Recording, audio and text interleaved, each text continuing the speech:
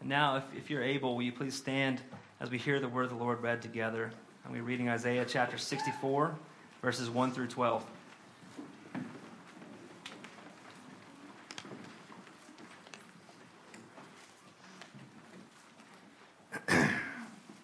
Isaiah 64, 1 through 12. This is the word of the Lord. Oh, that you would rend the heavens and come down, that the mountains might quake at your presence, as when fire kindles brushwood and the fire causes water to boil, to make your name known to your adversaries, and that the nations might tremble at your presence. When you did awesome things that we did not look for, you came down, the mountains quaked at your presence. From of old, no one has heard or perceived by the ear.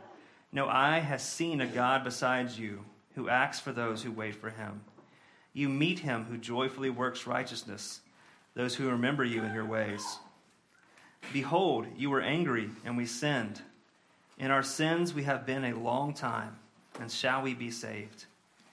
We have all become like one who is unclean, and all our righteous deeds are like a polluted garment.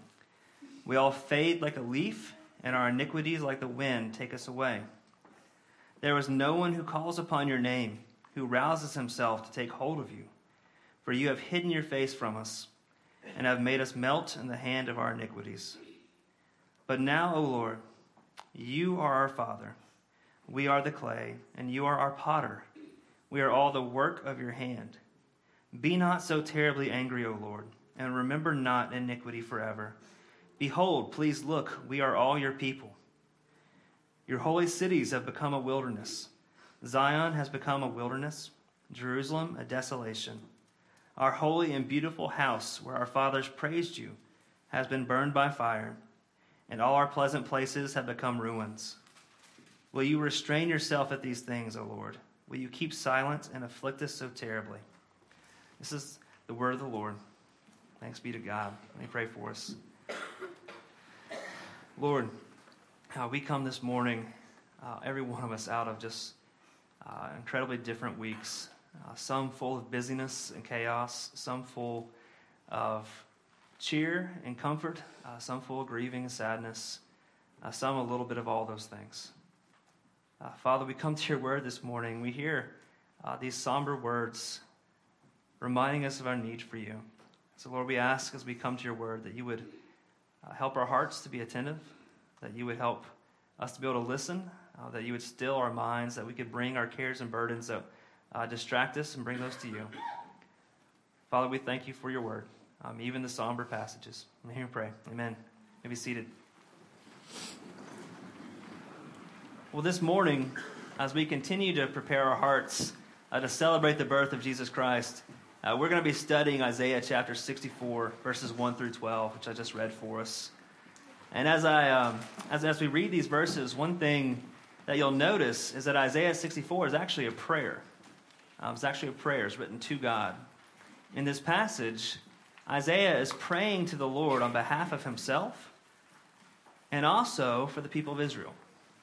And as you read this prayer, you see that this is the cry of a man who knows that if God won't intervene for Israel, nobody else will. You know, the picture that we find in this passage is of a people who have exhausted all of their resources, and yet they are still stuck in need of rescue. In my sophomore year of college, my roommate and I, a guy named Jeremy Goodwin, who some of you met at my installation service, he played the guitar for us. Well, in my sophomore year of college, Jeremy and I decided that we were going to go hiking at Table Rock. Some of you have probably been to Table Rock, but for those of you who haven't, Table Rock is a mountain in South Carolina. It's not too far from the North Carolina border. It's not too far from Brevard, and it's about a 2.5-hour hike to the top. At least it was when I was 20 and I had good knees. It might take a little longer than 2.5 hours these days. And so neither one of us was a skilled hiker or really had done much hiking, but we both enjoyed being outside, so we decided we're going to go hiking that day. Well, one thing led to another, and we ended up arriving at Table Rock around 4:30 in the afternoon. And we knew that it was getting late, a little bit of a late start for hiking, but kind of armed with the enthusiasm and, if you'll forgive the term, ignorance of youth, we figured if we hurried, we'd be fine. I had a bag with me. It was stocked with water. I had a first aid kit, a disposable camera. I had a hymnal, just in case there's time to sing. I had a flashlight. So kind of based on our provisions and, again, on our youthfulness, we really were pretty sure that we could handle anything that Table Rock would throw at us that day. And so we began hiking around 4:30 in the afternoon. And the hike was taking a little longer than we had expected it to. And eventually, I just left Jeremy, and I just said I'd meet back up with him on my way back down the mountain. And I ran on up to the top. Well, I get to the top, I sit down, I rest, I enjoy the view. And then right as I was getting up to head down, Jeremy comes up. And so then we both sit down. We sit down, we hang out, we talked about life, we sang some hymns on top of the mountain.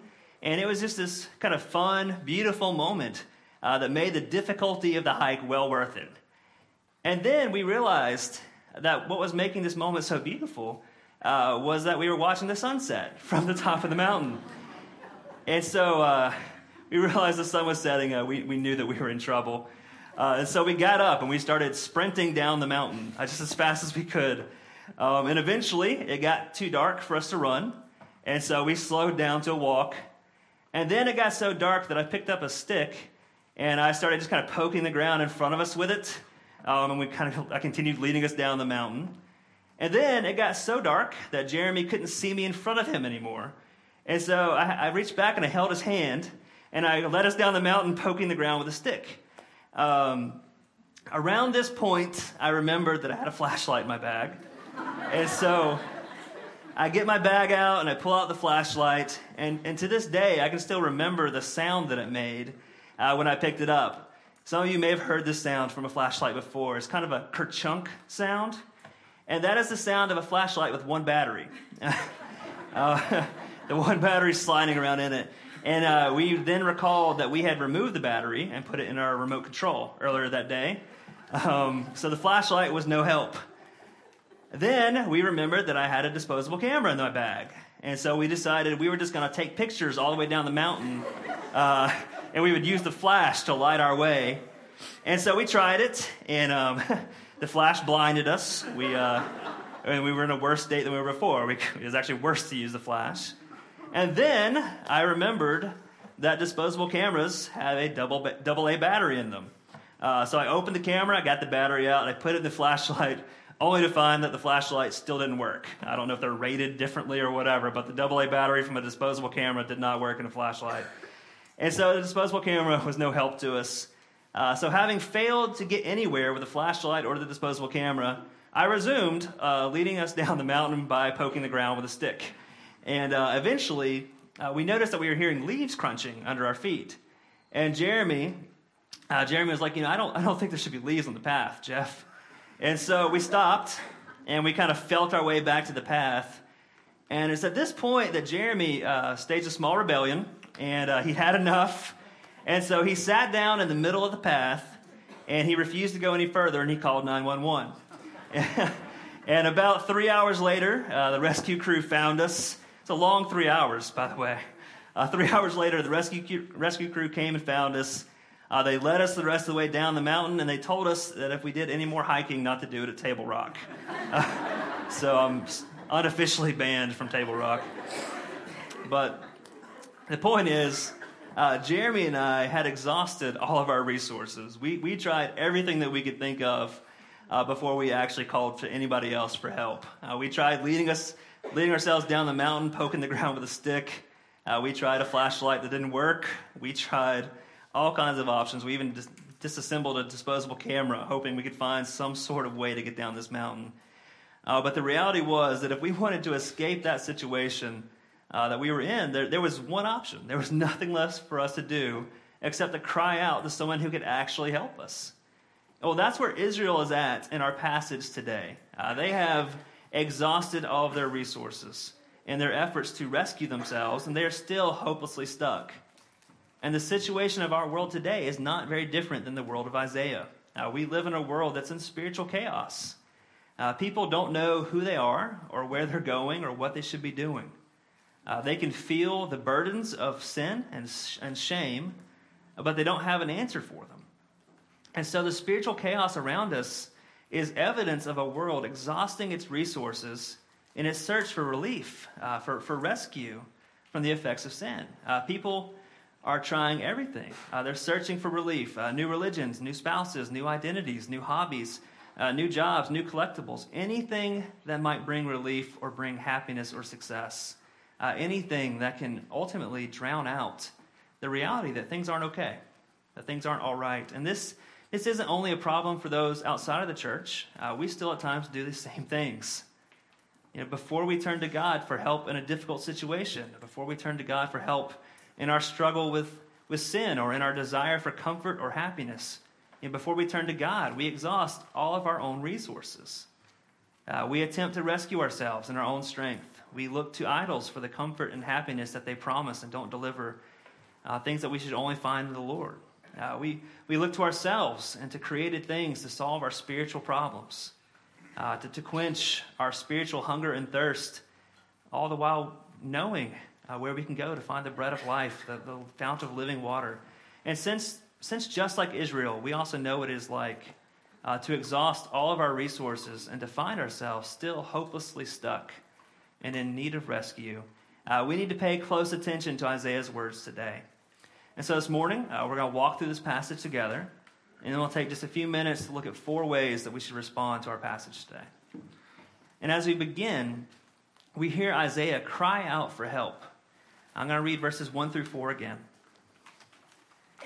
Oh, that you would rend the heavens and come down, that the mountains might quake at your presence, as when fire kindles brushwood, and the fire causes water to boil, to make your name known to your adversaries, and that the nations might tremble at your presence. When you did awesome things that we did not look for, you came down. The mountains quaked at your presence. From of old, no one has heard or perceived by the ear. No eye has seen a God besides you, who acts for those who wait for him. As you hear these words, you recognize that this isn't kind of a casual prayer. This is a white-knuckled, heart-rending cry for help. If you've exhausted your resources to the point where you know that the only way that you can be rescued is for the God of the universe to step out of heaven and into your world, you're not going to be praying casually. In these first 4 verses, Isaiah is essentially asking God to come down from heaven and to rescue them. And the imagery here is incredible. Isaiah describes the mountains shaking, fires breaking out. He's asking God to come down in a show of power and glory like he's done in the past. When you think of the way that at the Exodus describes God descending on Mount Sinai, it's with the sound of trumpets, and we're told that the mountain was covered in darkness, that it looked like it was on fire, that it was wrapped in darkness and flame. Israel is so bad off that its only hope for rescue is for God to leave heaven and to enter the world. And Isaiah prays this because he knows that God's done it in the past and that they need him to do it again. And so why do they need God to do this? Because he's the only one who can. That's what Isaiah says. God's the only one who can. Isaiah tells us there's no other God like this God who actually hears and who actually acts on behalf of his people. He tells us that all of the other gods are just worthless idols. Israel's God is the only true God, and he is the only one who can do what Isaiah is describing. But a question comes to mind, well, what is Israel in need of being rescued from? Well, Isaiah tells us. He tells us in verses 5 through 7 as he describes their hopeless state. Let me read Isaiah 5 through 7 for us. You meet him who joyfully works righteousness, those who remember you in your ways. Behold, you were angry, and we sinned. In our sins we have been a long time, and shall we be saved? We have all become like one who is unclean, and all our righteous deeds are like a polluted garment. We all fade like a leaf, and our iniquities like the wind take us away. There is no one who calls upon your name who rouses himself to take hold of you. For you have hidden your face from us and have made us melt in the hand of our iniquities. Isaiah tells us that Israel doesn't need to be rescued from their enemies or even from their circumstances. They need to be rescued from God's anger at their sins. He tells us that they have been in their sins for a long time. He tells us that they knew that God was angry. They knew that God was angry with them and that they kept on sinning. And as he thinks about his sins and as he thinks about Israel's sins, he asks a question: shall we be saved? Shall we be saved? Isaiah wants to know, in light of their sins, if they can even be saved at all. Is there anything that can save them from God's wrath? God has rescued Israel from slavery in Egypt. He's delivered them from the hands of their enemies time and time again. But will God rescue them from his own anger? Isaiah wants to know if there is any hope for sinners like them. And maybe we wonder the same thing sometimes. Isaiah explains that in their sin, Israel is unclean like a leper. He says that they deserve to be cast out from God's presence. In verse 6, a verse that many of us will recognize from when Apostle Paul later quotes it, he says that even their righteousness is like a polluted garment. Isaiah is saying that even when they try to obey God, all their actions are still polluted by their sin. And because of their sin, they are cut off from their source of life. They are cut off from God, like a leaf is cut off from its tree. He says they fade like a leaf. We all just kind of live through the fall. We've seen leaves change colors. We've seen them fade. We've seen them eventually be cut off from the tree and let go. Most of us in here probably spent several months dealing with millions of leaves, dry leaves, and we could watch them as the wind would blow them around. In our yard, sometimes you do your yard and your neighbor didn't, and then the leaves blow into your yard. Sometimes you're the guilty party. But we've seen wind blow leaves back and forth. Isaiah explains that Israel is like a dried up leaf that is being blown around wherever their sin takes them. And a leaf is at the mercy of the wind, and that's Israel, blown around by their sin, helpless unless God will help them. But then Isaiah tells us about another of Israel's sins. He says that no one will call on God's name. No one's calling on God. The people aren't interested in God. Even though they are in trouble, even though they are stuck and helpless, they aren't calling on the one who can actually help them because they are content in their sin. And if God's anger is the cost of their sins, then they're willing to pay it. And as a result of this, God has hidden his face from them. He has turned them over to the consequences of their sins. If this is the situation, no wonder Isaiah wonders if they can be saved. And I want to stop right here for a second and ask a question. Are we wondering the same things this morning? Are we asking if even God can rescue us from where we're at right now? Maybe we've asked that question in our own heart this morning. Maybe you've thought that because of all the wrong things that you've done, God can never forgive someone like you. Maybe you've thought that with everything in your life that's gone wrong, that God could never rescue you. Are you in a situation that you think God can't change? If that's you this morning, take heart and keep listening to Isaiah's words. Whether your favorite idols have failed you, or if you've tried open rebellion against God and it didn't turn out to be what you hoped it would be. Or maybe you just lost interest in God like some of these Israelites, and you've drifted far away from him by following one distraction after another. Maybe the circumstances of your life have you feeling completely lost and overwhelmed. Have we exhausted all of our resources? Do we need to be rescued?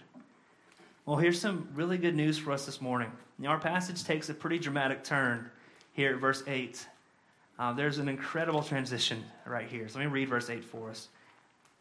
Isaiah has been listing kind of all of their sins, all of the reasons that God has to be angry with them, and all the reasons God should be angry with them.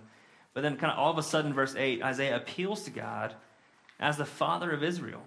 I'm going to read verse 8. It says, "But now, O Lord, you are our Father. We are the clay. You are our potter. We are all the work of your hand. Be not so terribly angry, O Lord, and remember not iniquity forever. Behold, please look, we are all your people." And what an incredible verse. Isaiah is saying to God, even though everything I just said is true, please forgive us anyway. That's where we're at with Isaiah. He says, even though everything I said is true, please forgive us anyway. And look at the name that Isaiah chooses to use for God. In your Bibles, you'll notice that the first time it says Lord, all the letters of the Lord are capitalized. That means in the Hebrew it says Yahweh. And the significance of this is that Yahweh is God's covenant name. It's the name that God gave to his people to call him. And it represents the relationship, the promises that they've made one another. And so when Isaiah says, "Oh Yahweh," he's appealing to God. He's appealing to God to remember his special relationship with his covenant people, Israel. But then Isaiah goes on to call God their father. And he goes on to call him their potter. These are intimate names for God. Isaiah is reminding God of their unique relationship that he has with his people, and he asks God to have mercy on them. This is the relationship that a child has with their parents. It's the kind of relationship where someone can come to you and say, I've done everything wrong. I have ruined everything, but please forgive me and love me anyway. That kind of request is built on an intimate, loving relationship. Maybe you've had a child come to you and say something like that. Come to you, you've seen the drawings on the wall. You've seen the mistakes the kids have made that they can't hide. And so your kid comes, and they say, I've done everything wrong. Please forgive me and love me anyway. Maybe you've been the one who's had to go to someone else and say that. That's what Isaiah is doing here with God. He's not asking God to forgive them because they aren't really guilty or because they deserve to be forgiven. He knows that they don't deserve to be forgiven. He just listed why they shouldn't be forgiven. He's asking God to forgive them because of who they are in light of their relationship with him. And I'd love to tell you that this chapter ends with God answering Isaiah's prayer right then and right there, but it doesn't. This chapter ends with Isaiah lamenting the suffering of Israel. I'm going to read verses 10 through 12 again for us. Verses 10 through 12 say, Your holy cities have become a wilderness. Zion has become a wilderness. Jerusalem a desolation. Our holy and beautiful house, where our fathers praised you, has been burned by fire, and all our pleasant places have become ruins. Will you restrain yourself at these things, O Lord? Will you keep silent and afflict us so terribly? And that's how it ends. Isaiah ends this chapter by describing the destruction that will occur in Israel. He ends his prayer with a lament, much like you might find in the book of Psalms when David prays and he kind of just pours out his heart to God. And I'm going to read verse 12 one more time. It says, Will you restrain yourself at these things, O Lord? Will you keep silent and afflict us so terribly? Isaiah wants to know if the destruction of everything that Israelites hold dear, he wants to know if that's going to be enough. He wants to know if that's going to be enough. Will it satisfy the wrath of God? And that's how the chapter ends. And the reality is that the Old Testament Israel didn't know the answer to this question. They had received God's promise to send them a deliverer, but when the book of Isaiah was written, they were still waiting. But that question remained. What would it take to satisfy the wrath of God against our sins? Would the destruction of their cities satisfy the wrath of God? Would the destruction of the temple satisfy the wrath of God against their sin? Would the coming exile of their own people, would it satisfy the wrath of God against their sins? That's what Isaiah asks at the end of this chapter. What will it take? What will it take for our sins to be forgiven, for our relationship with our God to be restored? Well, this morning we're here because we know the answer to this question. What would it take to satisfy the wrath of God against sin? It would take God rending the heavens and coming down. Humanity had exhausted all of its resources. We needed a divine rescue, and so God did come down. But he didn't come down in a show of power and glory, shaking the mountains and filling the skies with fire. He entered the world quietly. He was born as a baby in a little town called Bethlehem. He grew up in an out-of-the-way place called Nazareth. He did the ordinary work of a carpenter for the majority of his life. He ministered and he taught throughout Israel for 3 years. He died on a cross and satisfied the wrath of God against our sins. And he conquered death and hell when he was raised again from the dead. Our God, once again, he did things that we didn't look for. He didn't come the way we expected. He didn't even come the way that we asked. He came the way that we needed him to come. We owed a debt that only God could pay. We were trapped in the darkness. Our resources were exhausted. And all of our trying had just left us more trapped. Our only hope was for God to rend the heavens and to come down, and he did. And so that's what we're celebrating this Christmas. When we look at the nativity scenes, when we see the decorations in our homes and in our neighborhoods, we're not just celebrating a holiday season, we're celebrating the incredible truth that God fulfilled his promises to rescue his people by leaving heaven, by coming into this world. So when we celebrate Christmas, we're celebrating the fact that Jesus Christ gave hope to all of us who had exhausted all of our resources and who were out of options. We were helplessly enslaved by our sins. And so Christmas is the answer to Isaiah's prayer. That's the good news of Christmas. Our hope has come. Our rescuer has come. And so the question for us this morning is, well, how do we respond to the good news of Christmas? And let me give us 4 ways. 4 ways that we can respond to the good news of Christmas this morning. First, we respond by turning away from our idols. We respond by turning away from our idols. And the reason we turn away from our idols is because, as Isaiah tells us, they can't actually help us. They don't actually do us any good. They make promises that they can never deliver. You know, what are the things that we are turning to for comfort or to rescue us from our emotions or from our stress or from our sins or from our circumstances that aren't Jesus Christ? You know, are we relying on our family or on shopping or on the holiday spirit or even on food to get us through the holidays? You know, we should take time today. Take time. Ask yourself, are there idols in my life? Are there things that I'm turning to and asking to provide something for me that only God can do? Are there things that I need to turn away from? Am I putting my hope in something that cannot really deliver what is promised to me? And so the first way that we respond to the good news of Christmas is by turning away from our idols because they can't help us. The second way that we respond is by turning away from our sins. We heard this in the passage. We respond by turning away from our sins. Some of us may be here this morning who are just absolutely stuck in our sins.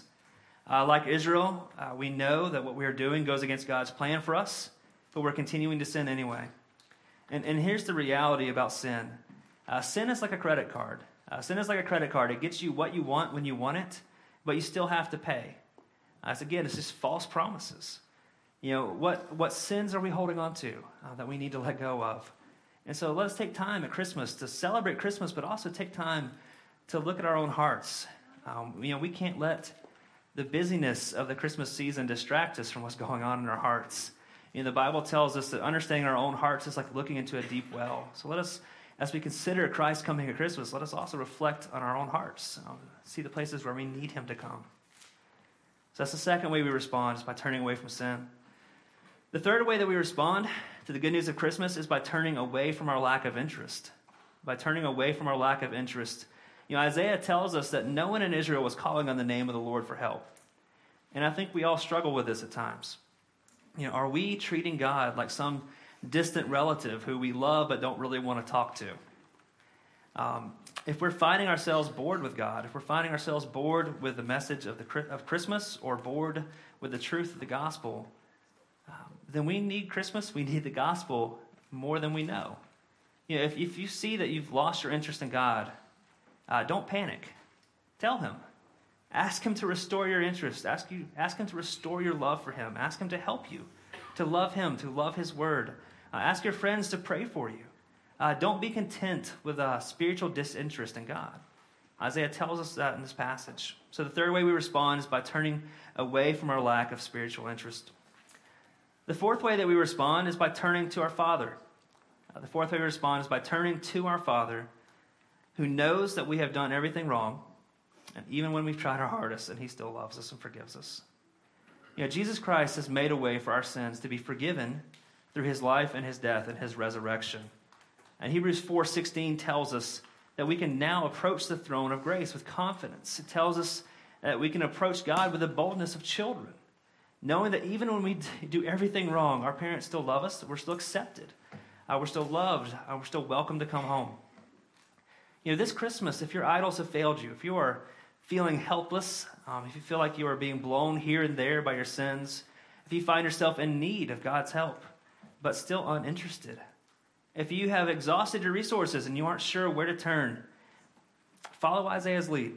Follow Isaiah's lead and turn to the Father, who knows everything that you've ever done wrong, the Father who knows your every need and yet still loves you and still welcomes you home.